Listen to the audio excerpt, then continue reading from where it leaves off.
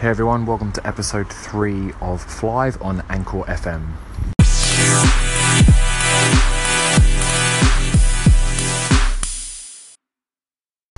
Hey everyone, so welcome to episode 3 of Flive on Anchor FM. My name's Kyle and I'm the founder of Flive.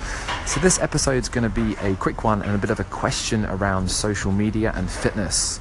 So I'm very curious to know how many people who have ever seen a workout posted on Instagram or Facebook or YouTube have then gone on to do the workout. So rather than just liking it or commenting saying awesome workout, have you then gone on to do the workout? I'm just very curious because there's a lot of research that happens and goes around that says if we put a little monetary value to something, we value that a lot more.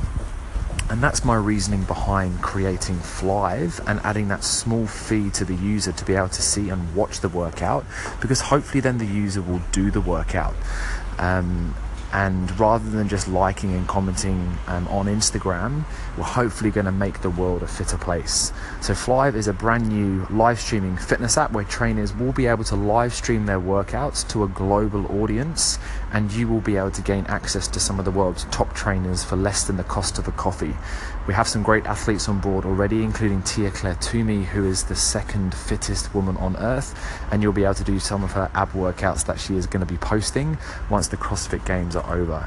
So, just a little recap. If you ever have done a workout that has been posted on Instagram or Facebook, please do let me know, because I'm very, very curious and interested to know if you have. So you can reach us at Flive App on Instagram and Twitter, /Flive App on Facebook, or definitely feel free to email me, hello@fliveapp.com.